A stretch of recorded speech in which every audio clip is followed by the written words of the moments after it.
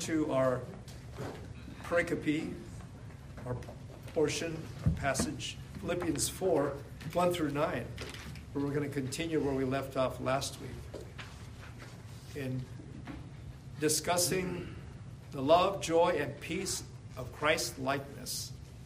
The love, joy, and peace of Christ likeness.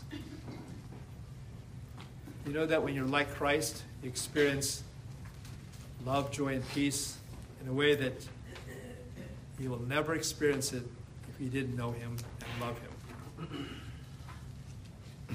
Let us begin by a reading of it. I will read, and if you would please silently follow along. Philippians 4, 1 through 9.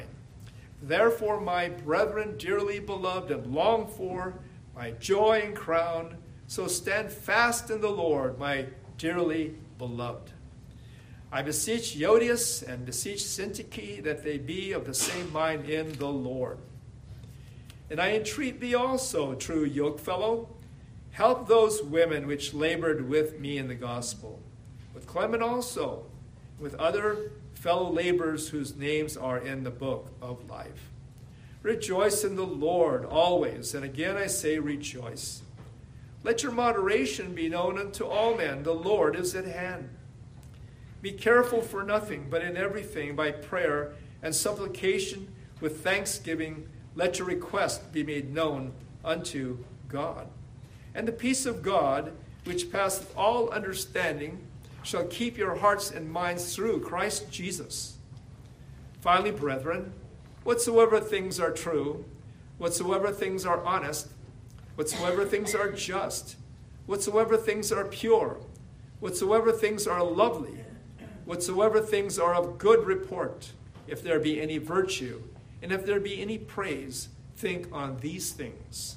Those things which you have both learned and received and heard and seen in me do, and the God of peace shall be with you.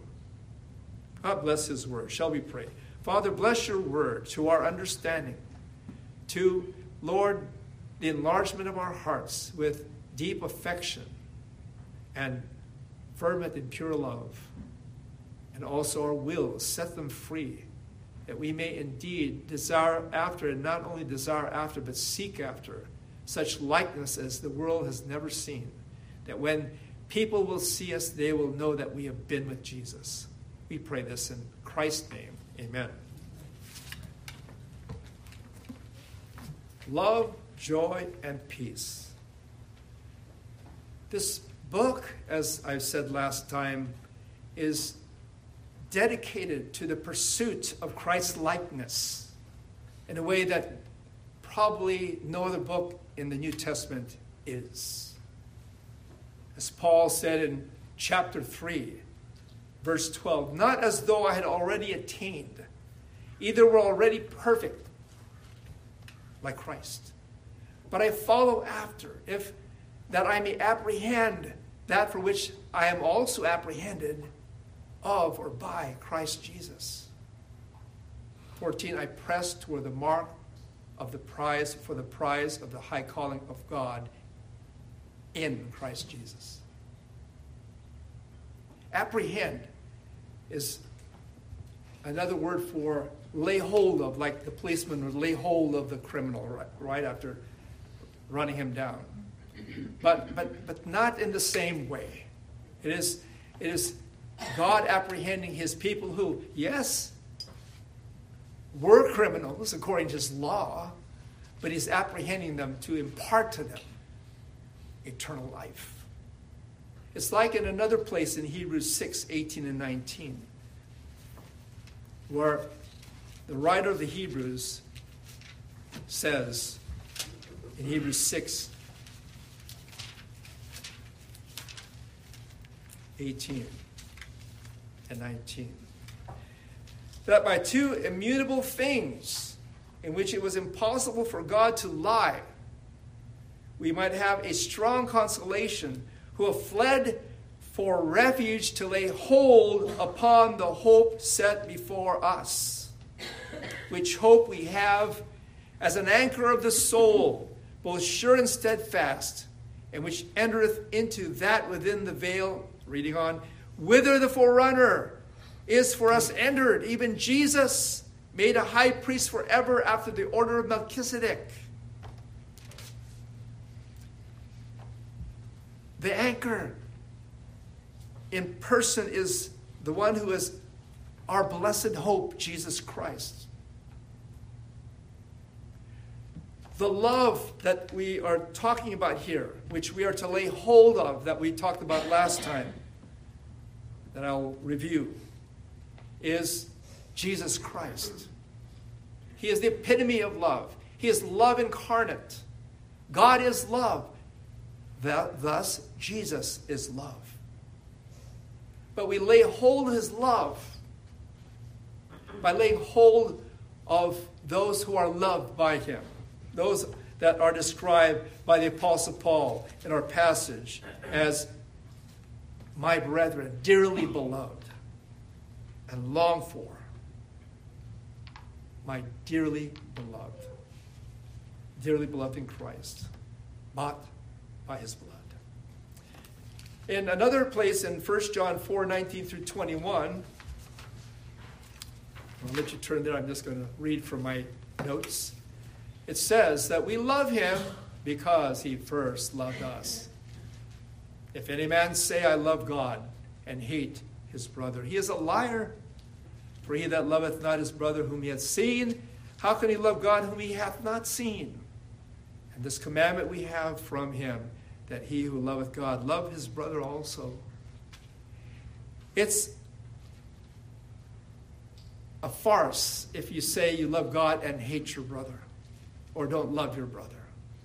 How can you say you love one you cannot see when you can't love the one who you can see?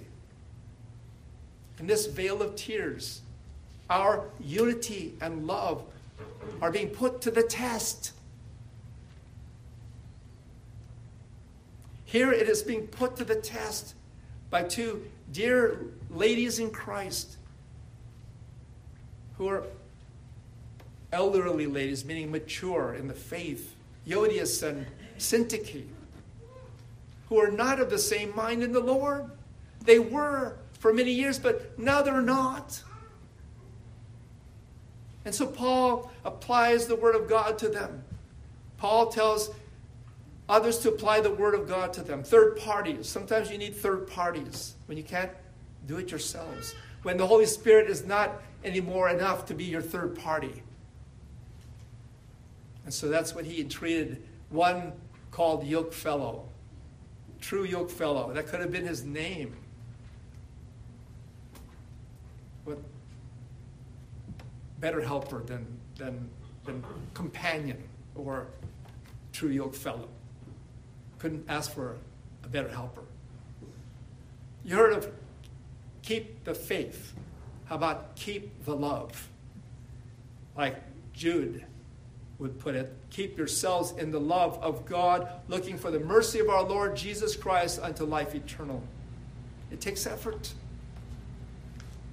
It takes effort. It takes loving even the unlovable and the unlovely. And ultimately, are we not all that at some time in our lives? And so we must keep the love. But next, moving on, we show Christ's likeness by laying hold of his joy. His joy. That's what it says in Philippians 4:4. Rejoice in the Lord always. And again, I say rejoice. My old Bible would use the word alway, and so that's how I memorize it, alway. But this King James Version has always. I don't know about yours. But the point is clear, that we are always to rejoice in the Lord. And indeed, if he is our joy in his being our Lord, we do, gladly, thankfully. Or the joy of knowing that God loves me, that God loves me enough to save me from my sins. As Zephaniah put it In the Old Testament, the Lord thy God in the midst of thee is mighty. He will save. He will rejoice over thee with joy, because you are the trophy of his grace. You're the fruit of his love, and his saving you from your sins. He will rest in his love for you. He will joy over thee with singing. Does that sound like God loves you? I would say so, like John 3:16, which, by the way, is inclusive of the people of God, of those who have called upon Jesus Christ, who have believed on Jesus Christ, and not the whole world. Okay? The joy of God's salvation, as David put it in Psalm 35:9. And my soul shall be joyful in the Lord. It shall rejoice in his salvation. End of discussion. It's enough that Jesus died for me. It's enough that I'm his. And his banner over me is love. The joy of Christ's cleansing power and forgiveness, such as found in John 15:2 and 3. John chapter 15:2 and 3.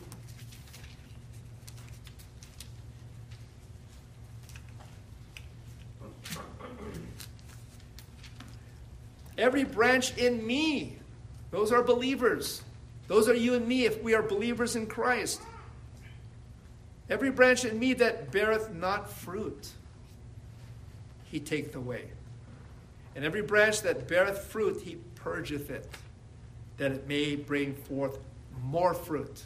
Christ is not content with the status quo. If you are, then you're not exhibiting Christ's likeness as you need to. And that's why the message. He says, you are clean through the word which I have spoken unto you.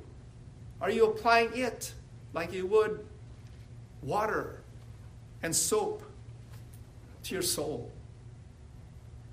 In another place in Psalm 51:8, he says that as David, upon his being broken, upon his upon the fruitless branches on his branch being pruned, cries out, make me to hear joy and gladness, that the bones which thou hast broken may rejoice.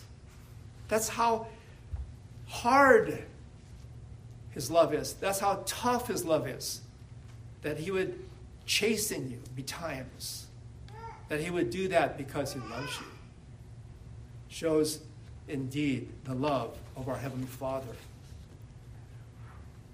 Or as he says in another place, in Psalm 30, for his anger endureth but a moment, in his favor is life. Weeping may endure for a night. You may be crying your eyes out all night long through this trial that you're going through. But keep in mind that if you are his, that joy comes in the morning. So hang in there. The joy of simply trusting Jesus. In Nehemiah, it speaks about how the joy of the Lord is your strength. If you don't have joy in what you do, if you don't have joy in living the Christian life, then get out of the Christian life. Stop being a Christian, because that's not for you. But if he is your joy, if believing in him is your joy, if the joy of the Lord is your strength, then this is for you.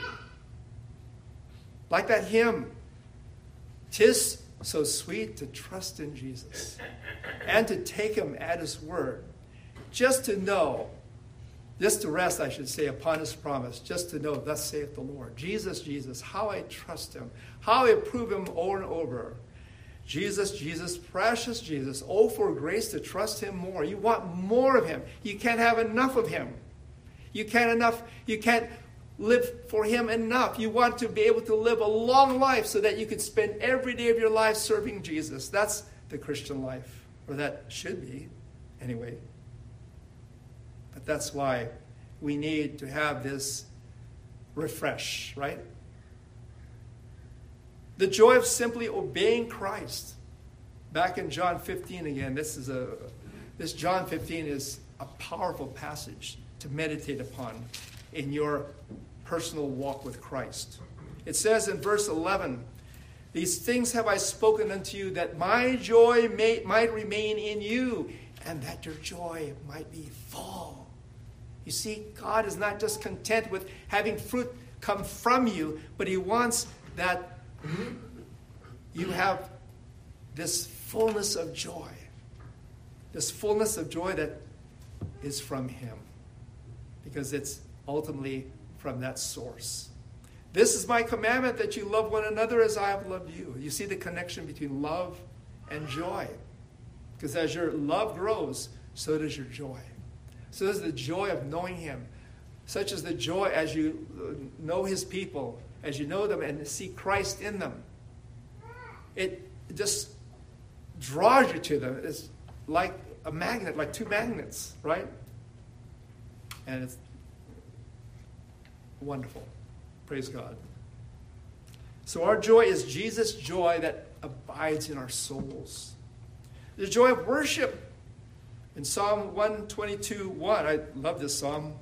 We put it to music. I won't sing it now as much as I'm biting at the bit. But let's read it. In fact, let's read the whole psalm, shall we?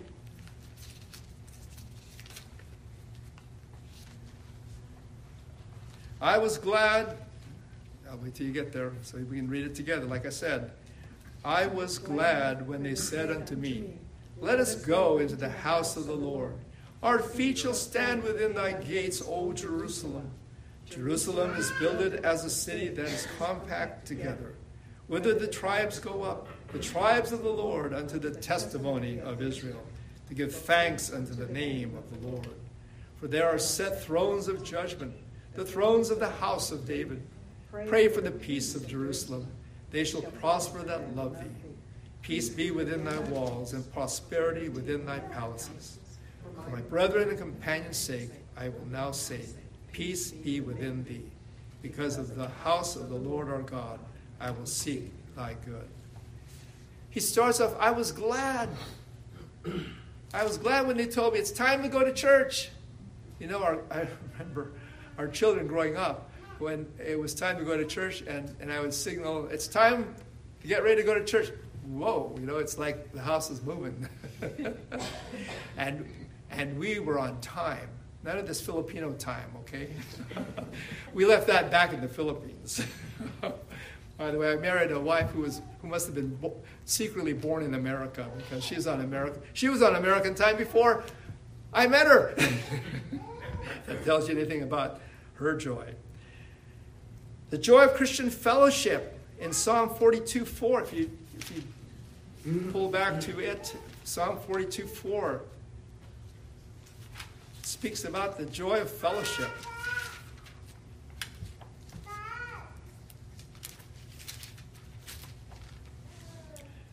When I remember these things, he's recalling when he was going through that pilgrimage, as they would do annually on those special holy days to Jerusalem. As he recalls that, he says, I pour out my soul in me. Doesn't sound like he's happy. It doesn't sound like he's glad, does he? For in recalling those days, for I had gone with the multitude. I went with them to the house of God with the voice of joy and praise, with a multitude that kept holy day. Something happened to deprive him of that. But you know, sometimes we need to be deprived of that, like people who move away and don't have a church to go to for a while, and hopefully just for a while. Or those who go on vacation are looking for a church on the Lord's Day and not just simply basking upon the beach of Cancun, okay?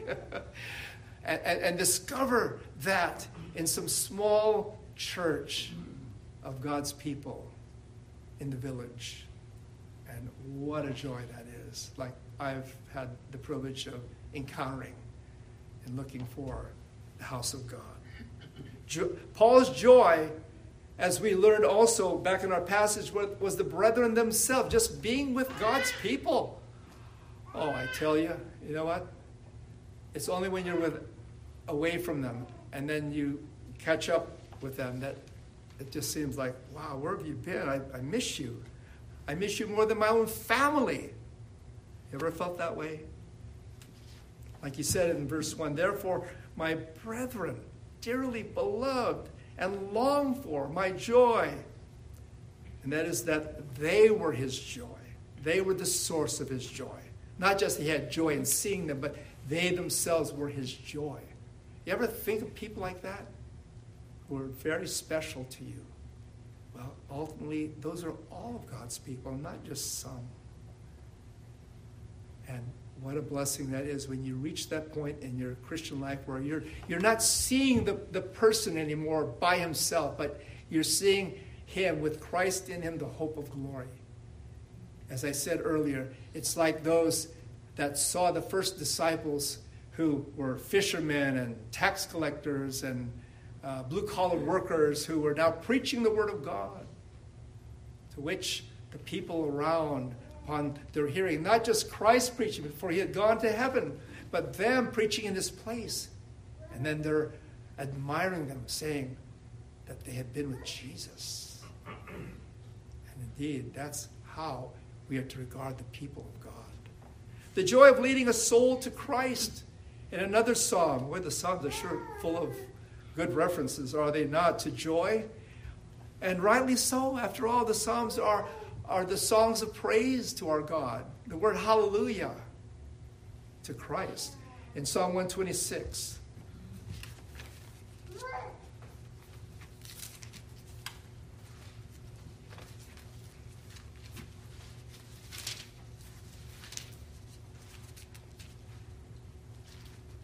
I'm sorry, I have to break this Bible in. So.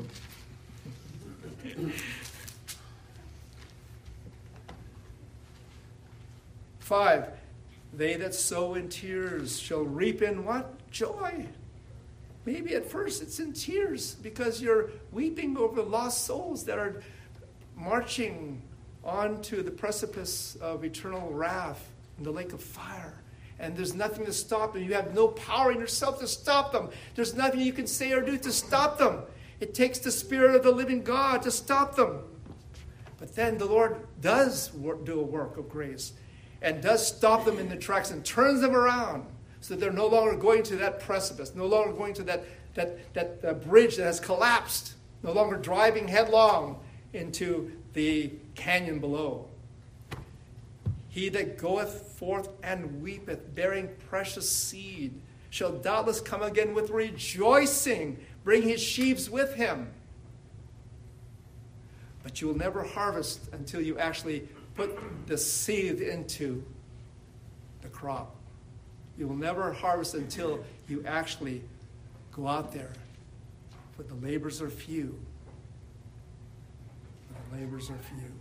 Blessed are the people that know the joyful sound. They shall walk, O Lord, in the light of thy countenance. That is what we long for, we hope for. And that people would count the gospel as music to their ears and to their souls. The joy of being used in the lives of others is another one. Proverbs 15:23. Does that sound familiar from a previous memory verse? Proverbs 15:23. Let us look it up. We're looking at the tidbits of joy that are strewn throughout the pages of Holy Writ. A man hath joy by the answer of his mouth, and a word spoken in due season. How good it is. Indeed, indeed. It's like that other scripture, how a word fitly spoken is like apples of gold in pitchers of silver.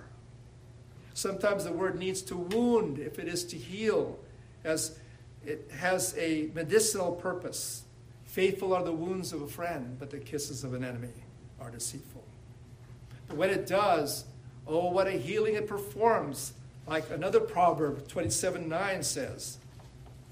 And this one you will recall. Proverbs 27:9. Ointment and perfume rejoice the heart, so doth the sweetness of a man's friend by hearty counsel. I'll tell you what, when you give hearty counsel, and that's just not exuberant counsel, but heart to heart, where you're talking about some serious stuff, because sometimes you need to. Sometimes if you love that person, you're going to give them truth. It's going to be truth talk. It's going to be telling them what they need to hear out of love for their souls. Although it'll hurt. It may even damage your relationship. It may even ruin it. But you know what? You're willing to take that risk because you love that soul unto death. And so, the joy of being used in the lives of others. The joy that results from others helping you to grow. In 2 Corinthians 1:24. 2 Corinthians 1:24.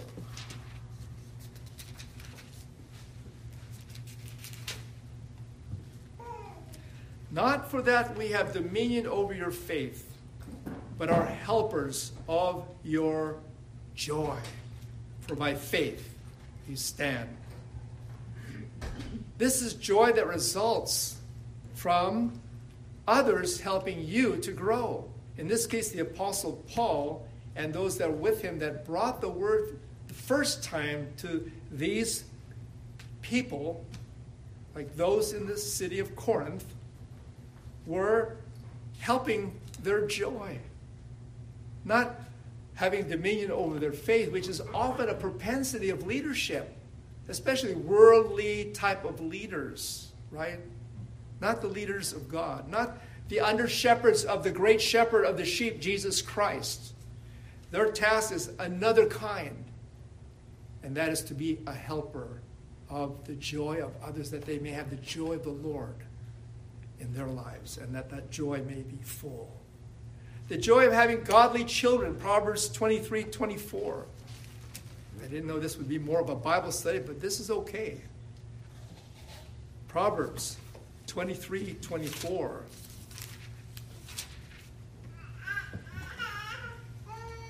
The father of the righteous shall greatly rejoice. Notice that? The father of the righteous, meaning that the children are righteous. They are righteous in Christ. They're living a life of obedience to the word of God. And he that begetteth a wise child shall have joy of him. Oh, what a joy it is when that child of yours is wise unto salvation through faith which is in Christ Jesus, like what was said by Paul of his son in the faith, Timothy. What a joy that is when they take hold of that. And when they run with that. And when they live for that. And not for the silver and gold of this world, which are passing. Do you believe that? Is that your goal? Is that your goal as a father? Is that your goal as a mother? If it is, God will bless his covenant promise. His covenant promise is that if you raise them in the fear and nurture of the Lord, that they will be the Lord's. The enjoyment of the simple pleasures of life in Ecclesiastes 2:24. Ecclesiastes 2:24.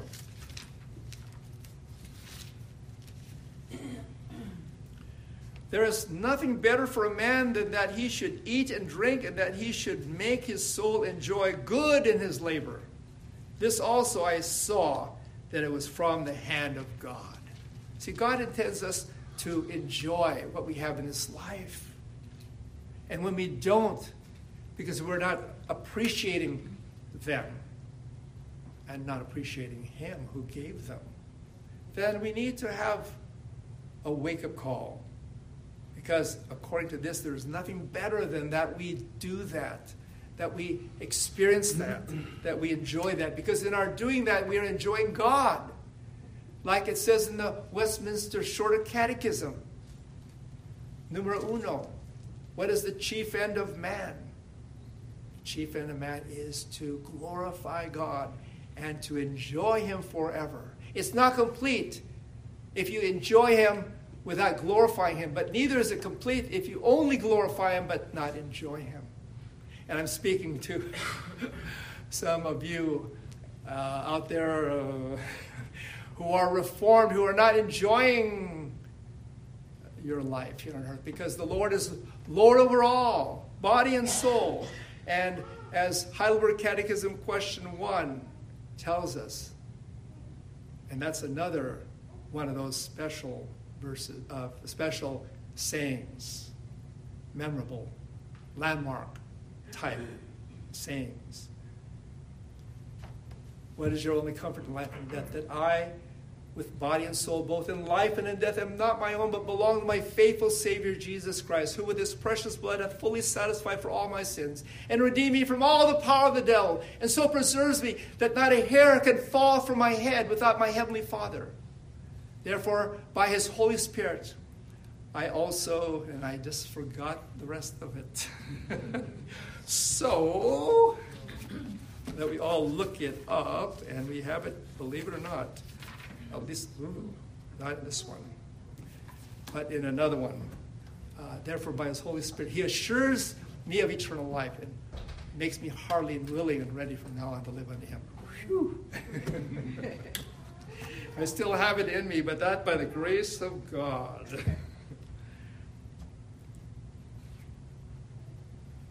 1 Corinthians 10:31, whether therefore we eat or drink or whatsoever we do all to the glory of God. And then lastly, the joy of God's presence in your life. Psalm 16:11. Psalm 16:11.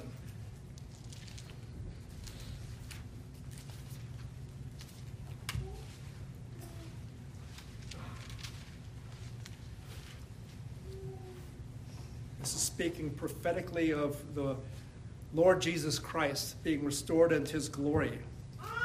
Thou wilt show me the path of life. In thy presence is fullness of joy. At thy right hand there are pleasures forevermore. Because he arrived there, so will we arrive there. But that begins now. Eternal life starts today. Not when we die, as some religions would have you to believe. The Word of God is totally against any view of eternal life being future or eternal only, but present, even as the Lord's forgiveness is now and forever. There is therefore now no condemnation to them which are in Christ Jesus, who walk not after the flesh, but after the Spirit. C.S. Lewis said, happiness depends on happenings, but joy comes straight from God. I love that. Joy comes from the Lord. And so in application, when the joy of the Lord is your strength, you can do all things through Christ who strengthens you, says Philippians 4:13. For example, you can do what Paul exhorts in the very next verse after the one we've been considering over the last few minutes, and that is Philippians 4, verse 5. I wonder if you understand Philippians 4, verse 5. Let your moderation be known unto all men. The Lord is at hand. Let your moderation, that is your gentleness, your patience, your long-suffering, your joy, be known unto all men, for the Lord is at hand. You can exhibit humility with graciousness toward others, even the proud and the obstinate and the recalcitrant in spirit. You can be content with what you have and still be generous to other people and know that God will provide for all. You can show mercy or leniency to those who have faults against you, who have failed you, because you know the joy of the Lord. And God will give you the wherewithal, the strength to submit to injustice, to persecution, to oppression without retaliation, as the disciples did in days of old, as we reflected upon earlier. And why? Because God was that way with you and with me. And that is why Because as Paul would put it, God commended his love toward us, and that while we were yet sinners, Christ died for us. We weren't good people. We were bad people. We were evil people. We were sinners. Sinners has a negative connotation, although we are sinners still. Sinners is reflecting the state of mind and the mindset and the way of life that we had before, when we were haters of God and not lovers of God. God loved us. Jesus died for us. And not, again, because we were the kind of people that you would normally want to do that for, but the very opposite. Much more than being now justified by his blood, we will be saved from wrath through him. From wrath. God is angry with the wicked every day. Can you imagine that? The wrath of God abides upon the unbeliever right now, and that is an impetus for us to want to go out there to reach them for the gospel. But that was us before he saved us from his wrath, his own wrath. And now he is saving us from his own wrath, or he has saved us from his own wrath and made us right in his sight through the blood of his Son. God sees the blood and he is pacified. God sees the blood and his heart opens wide open to receiving us unto himself and making us his children. This is love as the world has never seen before. God is so good. Let's not forget. To use the words of Isaiah, and in that day thou shalt say, O Lord, I will say, O Lord, let me start over. I'll quote it. And in that day thou shalt say, O Lord, I will praise thee. Though thou wast angry with me, thine anger is turned away, and thou comfortest me. Behold, God is my salvation. I will trust him and not be afraid. For the Lord Jehovah is my strength and my song. He also has become my salvation. That means to say that when you become God's child, when he becomes your God, and you become his people, he's no longer angry with you. He can't be, because that anger is turned away forever by the cross and by the empty tomb of our Lord Jesus Christ. And why this is important not to forget how good God is because the Lord is at hand. He's right here at the door of our hearts, like it says in Revelation. The Lord is standing at the door and knocking. Behold. And if any man hear his voice and open the door, he will come in and sup with them and they with him. And also, he is at the door, and that one day he will come back and meet you and I face to face. So get ready.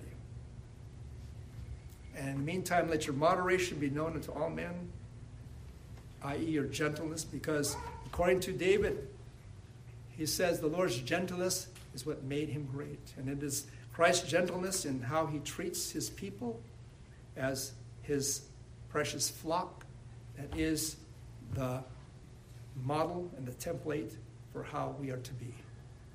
Let your moderation be known unto all men. The Lord is at hand. Let us pray. Father in heaven, thank you for this meditation upon the joy of the Lord. There is so much in your word that commends us to praise you, even as, Lord, we do in song, even as, Lord, we do, as the angels do in glory, along with the saints that are there ahead of us. And so, O Lord, thank you. Thank you for your joy that you put in us. And that, Lord, that joy that sustains us in this walk of faith and labor of love that we do in your name. For we ask this in Jesus' name.